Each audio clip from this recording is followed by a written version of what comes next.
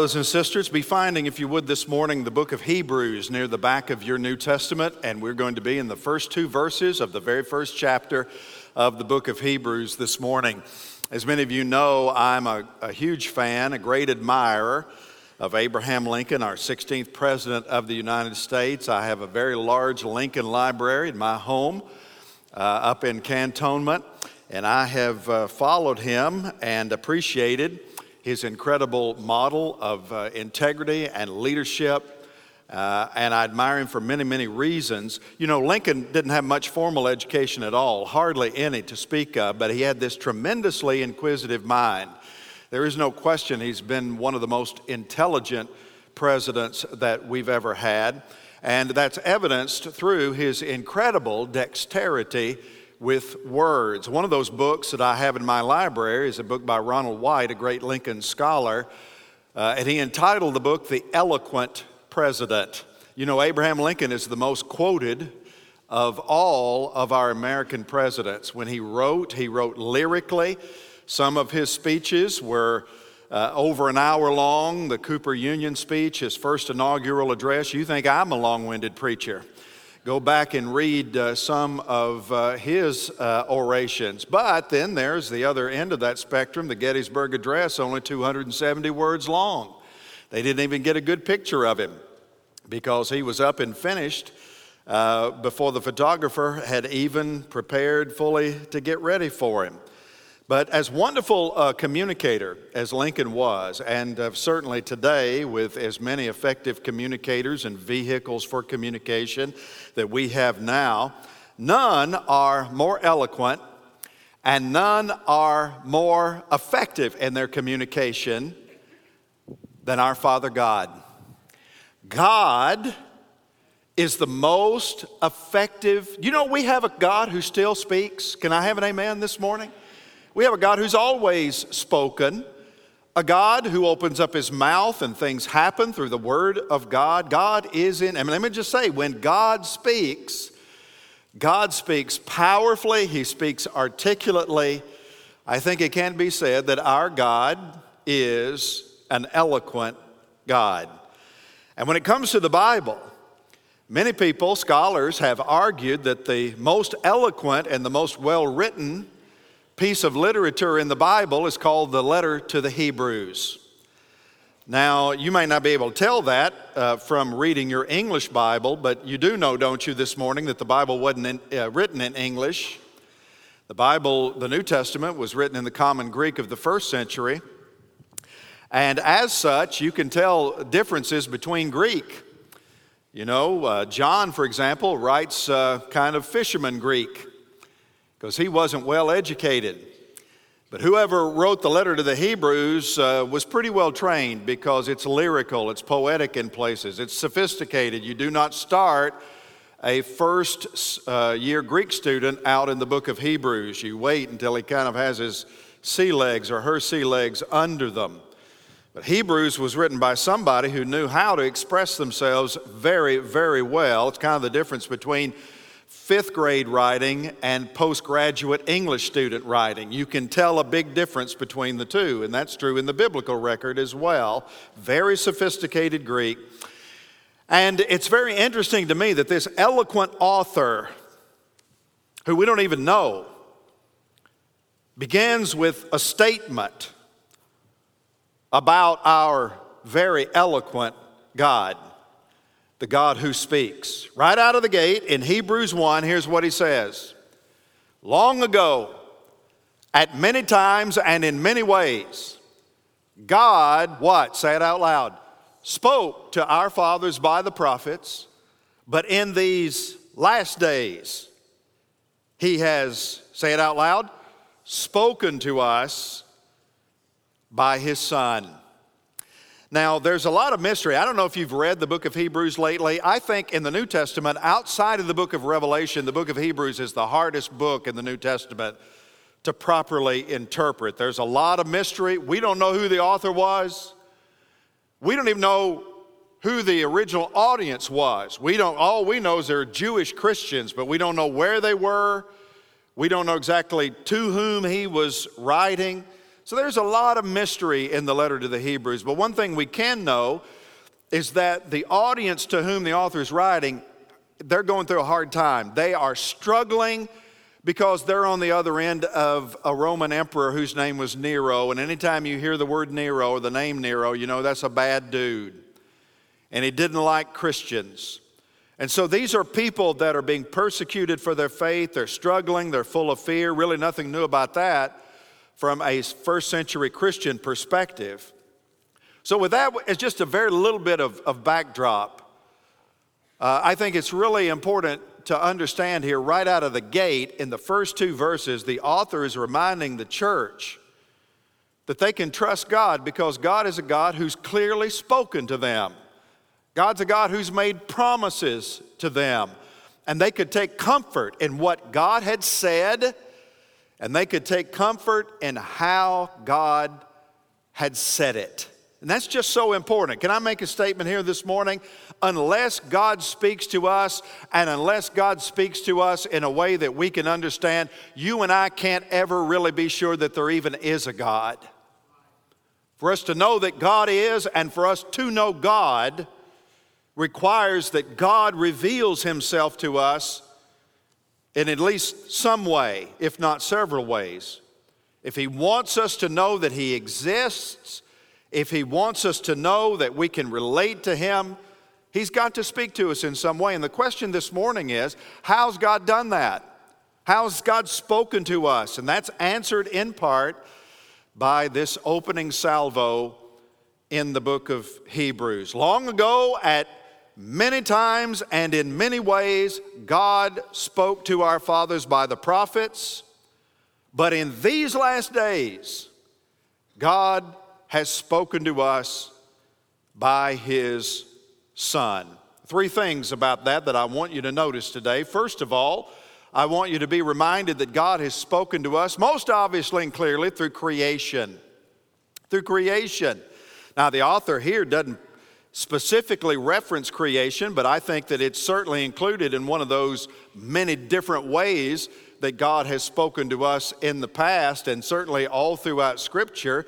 You have the Bible thundering forth the reality that God is the author of the heavens and the earth. That's made very clear from the Bible's first statement, Genesis 1:1. In the beginning, God what?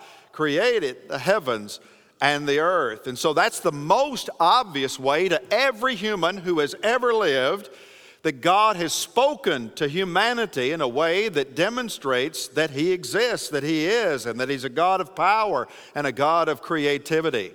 The voice of God shouts loudly to a broken and lost humanity, initially through what God has made. Reminds us of what Paul said in his opening chapter in his letter to the Romans about how God has revealed himself through the natural order. How can anybody come to a knowledge of God? Can I make a simple statement? Just look around you. All you have to do is open up your eyes, look up, look down, look all around. Used to play that game when I was in grade school. Look up, look down, look all around, your pants are falling down. You remember that crazy game? And all you have to do is just look up, look down, look all around, make sure your belt is hitched, because when you do all of that kind of stuff, let me tell you, you're going to see the Lord. To not see God in what God has made is to close your eyes intentionally. Romans chapter 1 and 19. For what can be known about God is plain to them because God has shown it to them. For his invisible attributes, in other words, the things we cannot see about God, namely his eternal power and divine nature, have been clearly perceived ever since the creation of the world in the things that have been what? In the things that have been made. So listen, all you have to do is look at the complexity of the world around you, man, the sophistication, the order of the world and the order of the universe. Just gaze into a telescope at the heavens above and you'll see God. Look within you at the complexity and the sophistication of the human body and you'll see the creative majesty of God. Peer through a microscope at the hidden world, which the naked eye by itself cannot see. Look through a microscope and you'll see things you've never been able to see before. and you'll witness the creative power and the majesty of God. Paul says, just as plain as it can be, God is clearly perceived, obviously seen in the things that He has made. It's like an entire universe of billboards, one right after another, right after another, right after another, like driving down I-110, Pensacola, one billboard right after another. And that's what creation is, which is why the great New Testament scholar Robert Mounce calls unbelief, lack of faith, atheism, whatever, an act of rebellion against common sense. All you have to do is look and you'll see the presence of God. You don't have to be an intellectual highbrow. Here's the deal. You don't even have to be well-read to know that God is.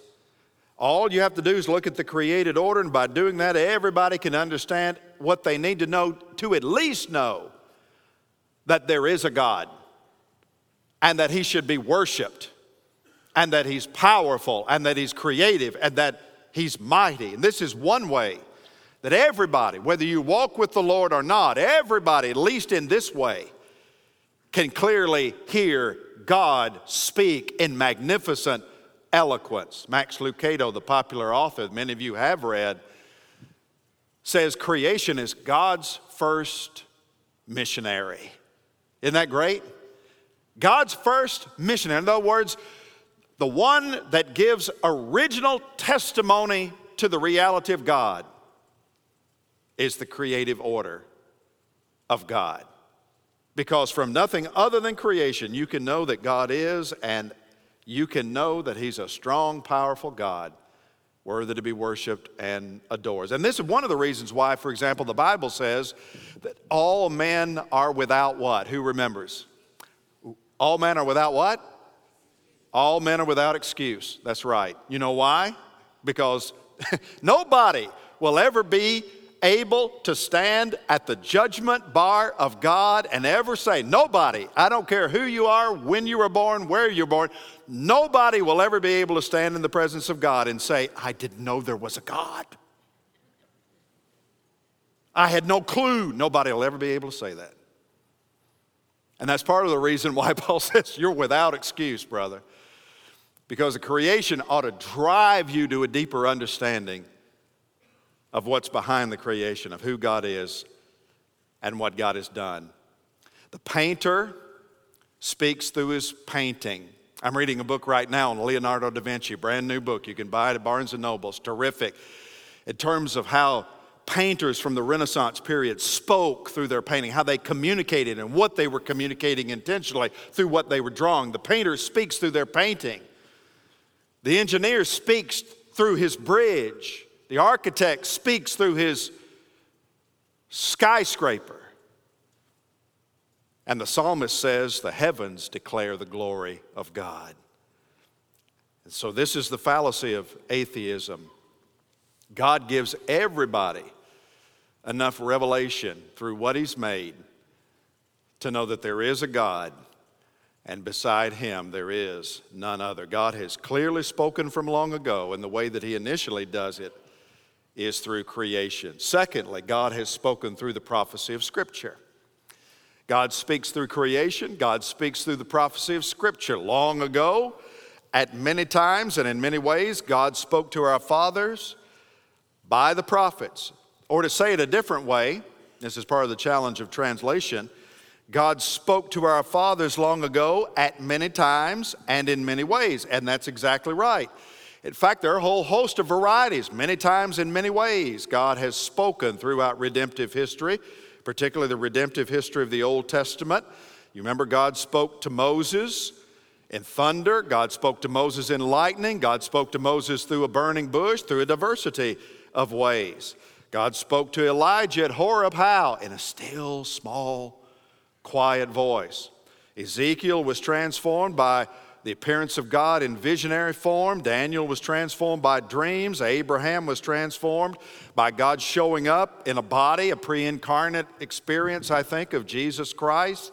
Jacob wrestled with the angel. That may have been a pre-incarnate Jesus. It may have been a celestial angelic being of some kind, but God has certainly spoken through a variety of different ways throughout all of the redemptive history of the Old Testament and the New, for that matter. And certainly God has spoken, as the writer to the Hebrews says here, through the prophetic scriptures of old. He's spoken through the law of the Old Testament. He's spoken through the poetry of the Old Testament. He's spoken through the history and the parables of the Bible and the prophecies of Scripture. From Genesis all the way to Moses, all the way to Malachi, you've got the prophets of old unpacking the good news that was to come. Isaiah, for example, as it relates to Christmas, the prophet Isaiah opens up his mouth to announce the anointed one who would come to be the Savior of the world. For unto us a child is what?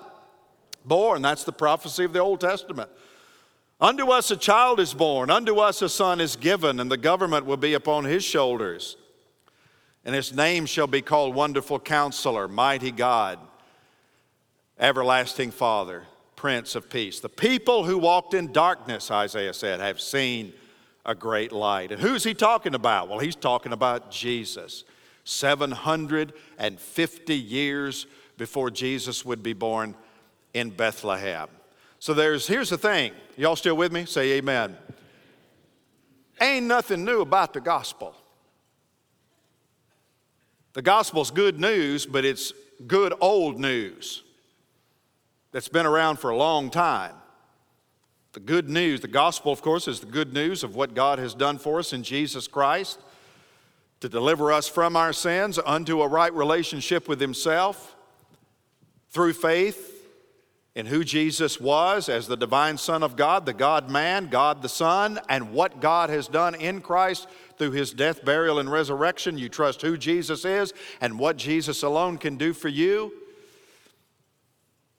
And you call on the name of the Lord, and the Bible says you're saved. That's the good news. The good news is that we're bound in sin, but we have a way out, and his name is Jesus Christ. And that's been trumpeted since the book of Genesis.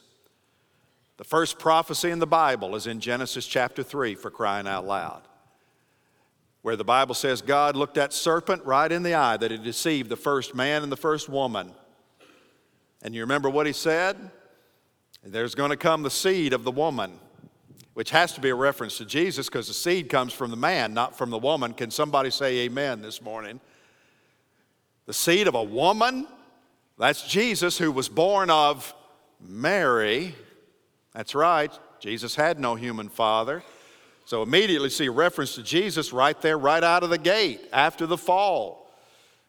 And he says to the serpent, who is the embodiment of the adversary, the devil, you will bruise his heel. That's a reference to the cross.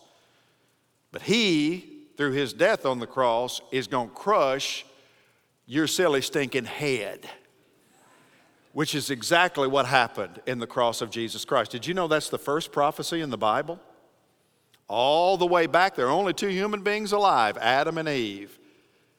And even when there were the only two who carried the image of God, we've got a prophecy in the Bible about the coming of the Savior of the world, the King of Kings and the Lord of Lords. And so all of those, all the way through Malachi, through the great prophets of old, thundering forth the coming of a Savior whose name would be Jesus Christ, all of that's been written down in what the Apostle Paul calls the Holy Scriptures. He identifies the gospel, Romans chapter 1, is something that had been promised. He identifies himself as an apostle. Paul, a servant of Jesus Christ, called to be an apostle, set apart for the gospel of God, which he promised beforehand. How? Through his prophets in the Holy Scriptures. Mark this down. Our gospel is not only an old gospel, it's a written gospel. And that's why your Bible ought to be the most precious earthly possession that you have. Because this is the gospel right here. It's a written gospel from the time of the prophets. There's nothing new about it. The gospel message that Paul preached, the gospel message the other New Testament witnesses preached, is in fact, to say it again, an old gospel that the ancient prophets had been preaching for centuries. And the good news that the Christmas song says that we're to go and tell on the mountains, over the hills, and everywhere is really the old news of the Hebrew Scriptures that have been fulfilled in the person and work of Jesus Christ. Look, for example, at 1 Corinthians 15, beginning in verse 3. The Apostle Paul says it this way: I delivered to you when I was among you, when I planted the church in Corinth, I delivered to you as of first importance what I also received, that Christ died for our sin. Watch it. In accordance with the what? Scriptures. And that he was buried, and that he was raised on the third day in accordance with the Scriptures. It's just another way of saying that the Old Testament clearly pointed to the gospel long before Jesus was born, incarnate God in Bethlehem. In fact, you read back through the Old Testament, over 300 times the gospel clearly pronounced in the writings of the prophets. 300 prophecies concerning the coming of Jesus Christ, written in what the Bible calls Holy Scripture. Holy Scripture, Holy Scripture, sacred writings. You know what that means? It means it's the very Word of God, and you can take it to the bank. That's what it means. The Word of God, 2 Peter 1 and 21, no prophecy was ever produced by the will of man, but men spoke from God. God speaking through them, that's the Bible, as they were carried along by the Holy Spirit. And this is why, brothers and sisters, this is why it's a mistake to look for eternal good news anywhere outside of the Bible. You're not going to find it on Dr. Phil, and you're not going to find it on Oprah, and you're surely not going to find it on Jerry Springer. You're not even going to find it on CNN, PBS. You're not even going to find it on Fox News. The only place to find eternally, forever, lasting, life-changing, transformative good news is through the gospel written beforehand through the prophets in the Holy Scriptures that point 100% to Jesus Christ, who He is, and what He alone can do for you and me. That's what the good news is. It's a written gospel. This is why we give you a reading plan. Plan to read and read to plan, man. Because you need to read the Bible, you need to study the Bible, you need to meditate on the Bible, you need to memorize the Bible, you need to quote the Bible. You need to know it. I've said before, I think I've said it in here before, maybe I haven't. You know what I think the greatest invention so far of the 21st century? Okay, we're going on our 18th year in the 21st century. The greatest invention, you go back, the printing press was in the 1500s or so, maybe the late 1400s, big time invention. You get to the Industrial Revolution, invention of the steam engine, invention of the light bulb, invention of the aeroplane, invention of the automobile. Those are all late 19th century inventions, right? Big time, life-changing stuff. You know what I think the most important invention of the 21st century so far is?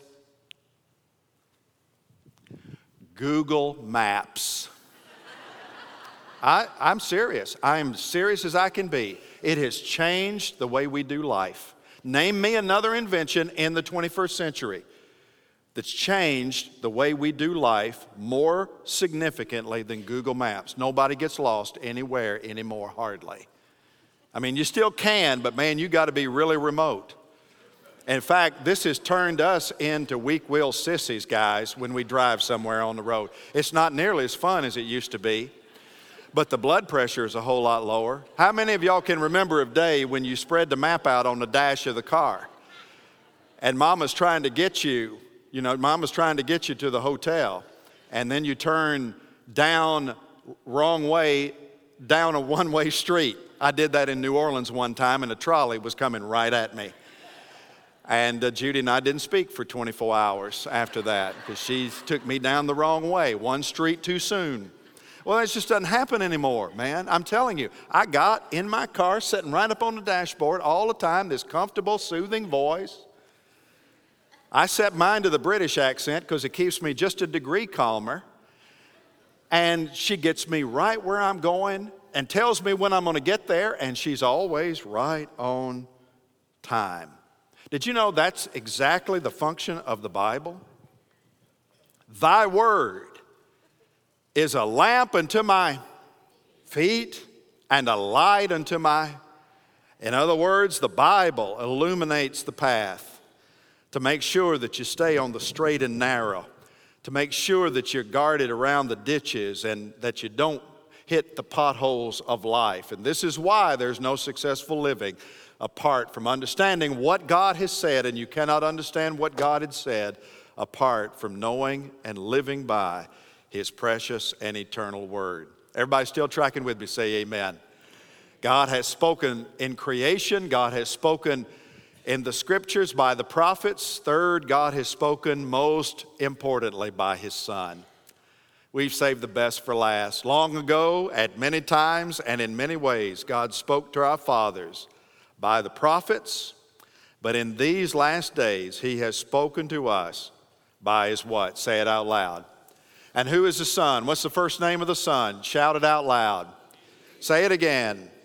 Say it again. Sweetest name ever penned. Sweetest note in Seraph's song. Sweetest name on mortal tongue. Sweetest carol ever sung. Jesus, blessed Jesus. We used to sing that song when I was a little boy, and it's absolutely true. The essence of Christian revelation climaxes with God speaking through His Son, the Lord Jesus Christ. And really, we can only understand the Bible as we interpret it through what God has done through the sending of Christ into the world. The thing about Jesus, I love being a dad. I'm the father to 2 kids. But no child is ever a perfect reflection of his father. No child, that is, except for whom? Except for Jesus, who is a perfect reflection. In fact, the writer to the Hebrews, we'll get to this verse next week. Verse 3 says that this Son is the radiance of the glory of God. Did you see that? And the exact what? Imprint of His nature. You come back on Christmas Eve and I'll tell you exactly what that means and why that's important. Now, that's not to say that everything that's spoken about Jesus in the Old Testament was wrong. That's not to say it was incorrect. It was neither wrong nor was it incorrect. But the prophets only gave an incomplete picture of Jesus. You understand what I'm saying? It just wasn't full. It wasn't full. The gospel announcement wasn't full from the prophets until the coming of the Lord Jesus Christ. This is what the theologians call progressive revelation.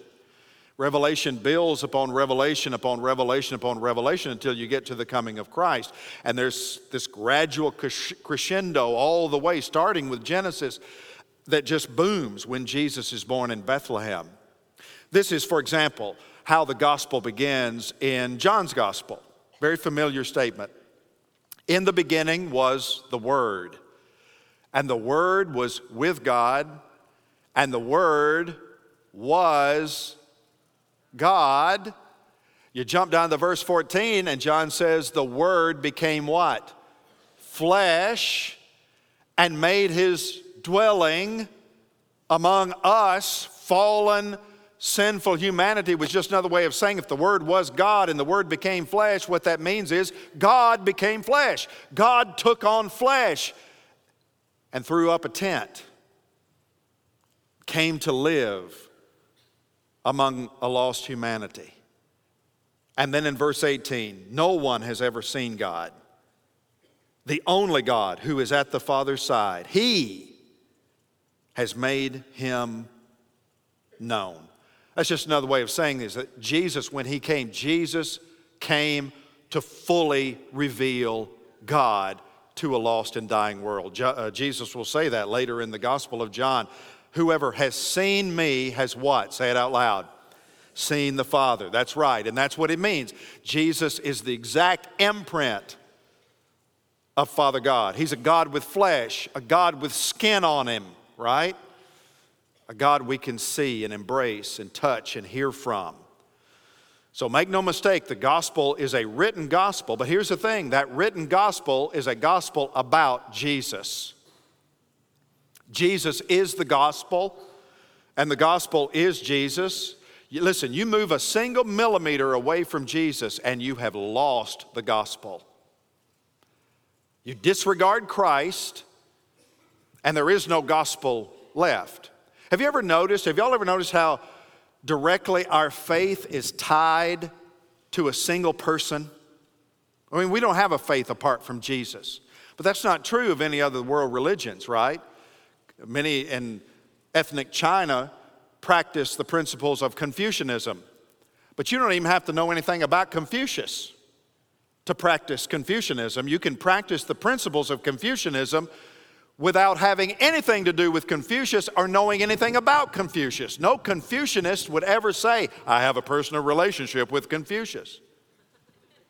Same is true for Buddhism. You can be a Buddhist, practice the principles of Buddhism, and not know a thing about Buddha. And every Buddhist will tell you, well, here's the thing about Buddha. He lived, I think, about this range, and then he died, and I think you can still go to his grave. So they'll admit he came, he lived, he died, he was buried, and you can go to his grave. But no Buddhist will ever say, I have a living, breathing relationship with Buddha. No Mormon would say that about Joseph Smith. And not even in Islam, where the Prophet Muhammad is revered. No Muslim would tell you that they have a relationship with Muhammad. No, Muhammad died in Medina. They can tell you the date that he died. But they don't have a relationship with him. They practice the 5 pillars, separate and distinct from the prophet himself. But do you see how Christianity radically different from that? You can't separate Christianity from Christ. Not even a millimeter. Because Christianity does not seek to drive men and women to principles, burdensome rules, legalistic regulations. We drive people to a relationship with a living Lord. A God who is not dead, but who's very much alive. Who walks with us, communicates with us, still talks to us today. He's talking to us this morning. Speaking through His Word, speaking by His Spirit who is alive in those who are blood-bought followers of Christ by faith. And that's why Jesus, in His earthly birth, in His coming to us, is the best communication of all. And that's the beauty about Hebrews. All throughout the book of Hebrews, you've got this author writing to Jewish Christians who are under heavy persecution, many of whom are thinking, is following Jesus worth the cost? And all throughout the letter, he's saying Jesus is superior to anyone else and anybody else and anything else. If there's a theme to Hebrews, it's Jesus is better. And in chapter 3, he'll say, Jesus is better than angels. Some of y'all get all worked up about angels. Jesus is better than any angel. He'll say, Jesus is better than Moses. To a Jew, he's going to say that? Yeah, he's going to say it because it was true and still is. He's going to say, Jesus is better than the prophets, better than the prophetic system. He's going to say, Jesus is better than the priesthood. He's going to say, Jesus is better than the Old Testament sacrificial system, because he's a once-for-all sacrifice. The blood of bulls and goats could never redeem, never free. Only Jesus Christ can purge a person from sin now and forever. And that's why the writer of the Hebrews will say Jesus is better and unique and superior, because unlike a calf, unlike a pigeon, unlike a bull, unlike a goat, when Jesus saves, he saves, in his words, to the uttermost. Which means he saves completely, once and for all, and forever. I was in Lowe's and Home Depot yesterday. Y'all pray for me. It didn't go well.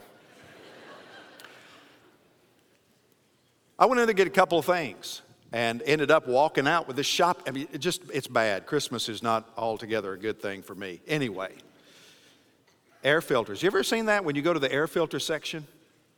Home air filters for your air conditioning system at home. You know, they make it as complicated. For $5, you can have one that's good. And for $8.50, you can have one that's better. And for $12.50, you can get the very best of all. There's good, there's better, and there's best. Did you ever realize that in Jesus, you got all three wrapped up in one? Somebody say amen. You got a Savior who's infinitely good. You have a Savior who is infinitely better than anything to whom he can possibly be compared. You have a Savior who is like the wine he created out of water at the wedding at Cana Galilee. He is the very best of all. He is Jesus Messiah. He is Jesus Anointed One. He is Son of God, Son of Man, Savior of the world. Can we say it together? Jesus Christ is Lord of all. And He's Lord in His birth. He's Lord in His life. He's Lord in His death. He's Lord in His resurrection. Mark it down. He is the supreme revelation of God. Jesus is God at His most eloquent, because Jesus is God's final word to you. The question today is, do you know Him? Not do you know all about Him, but do you know Him personally? Does He live in you? Has He changed your life for eternity? Would you bow your heads with me this morning? And for just a moment, I want you to ponder that question.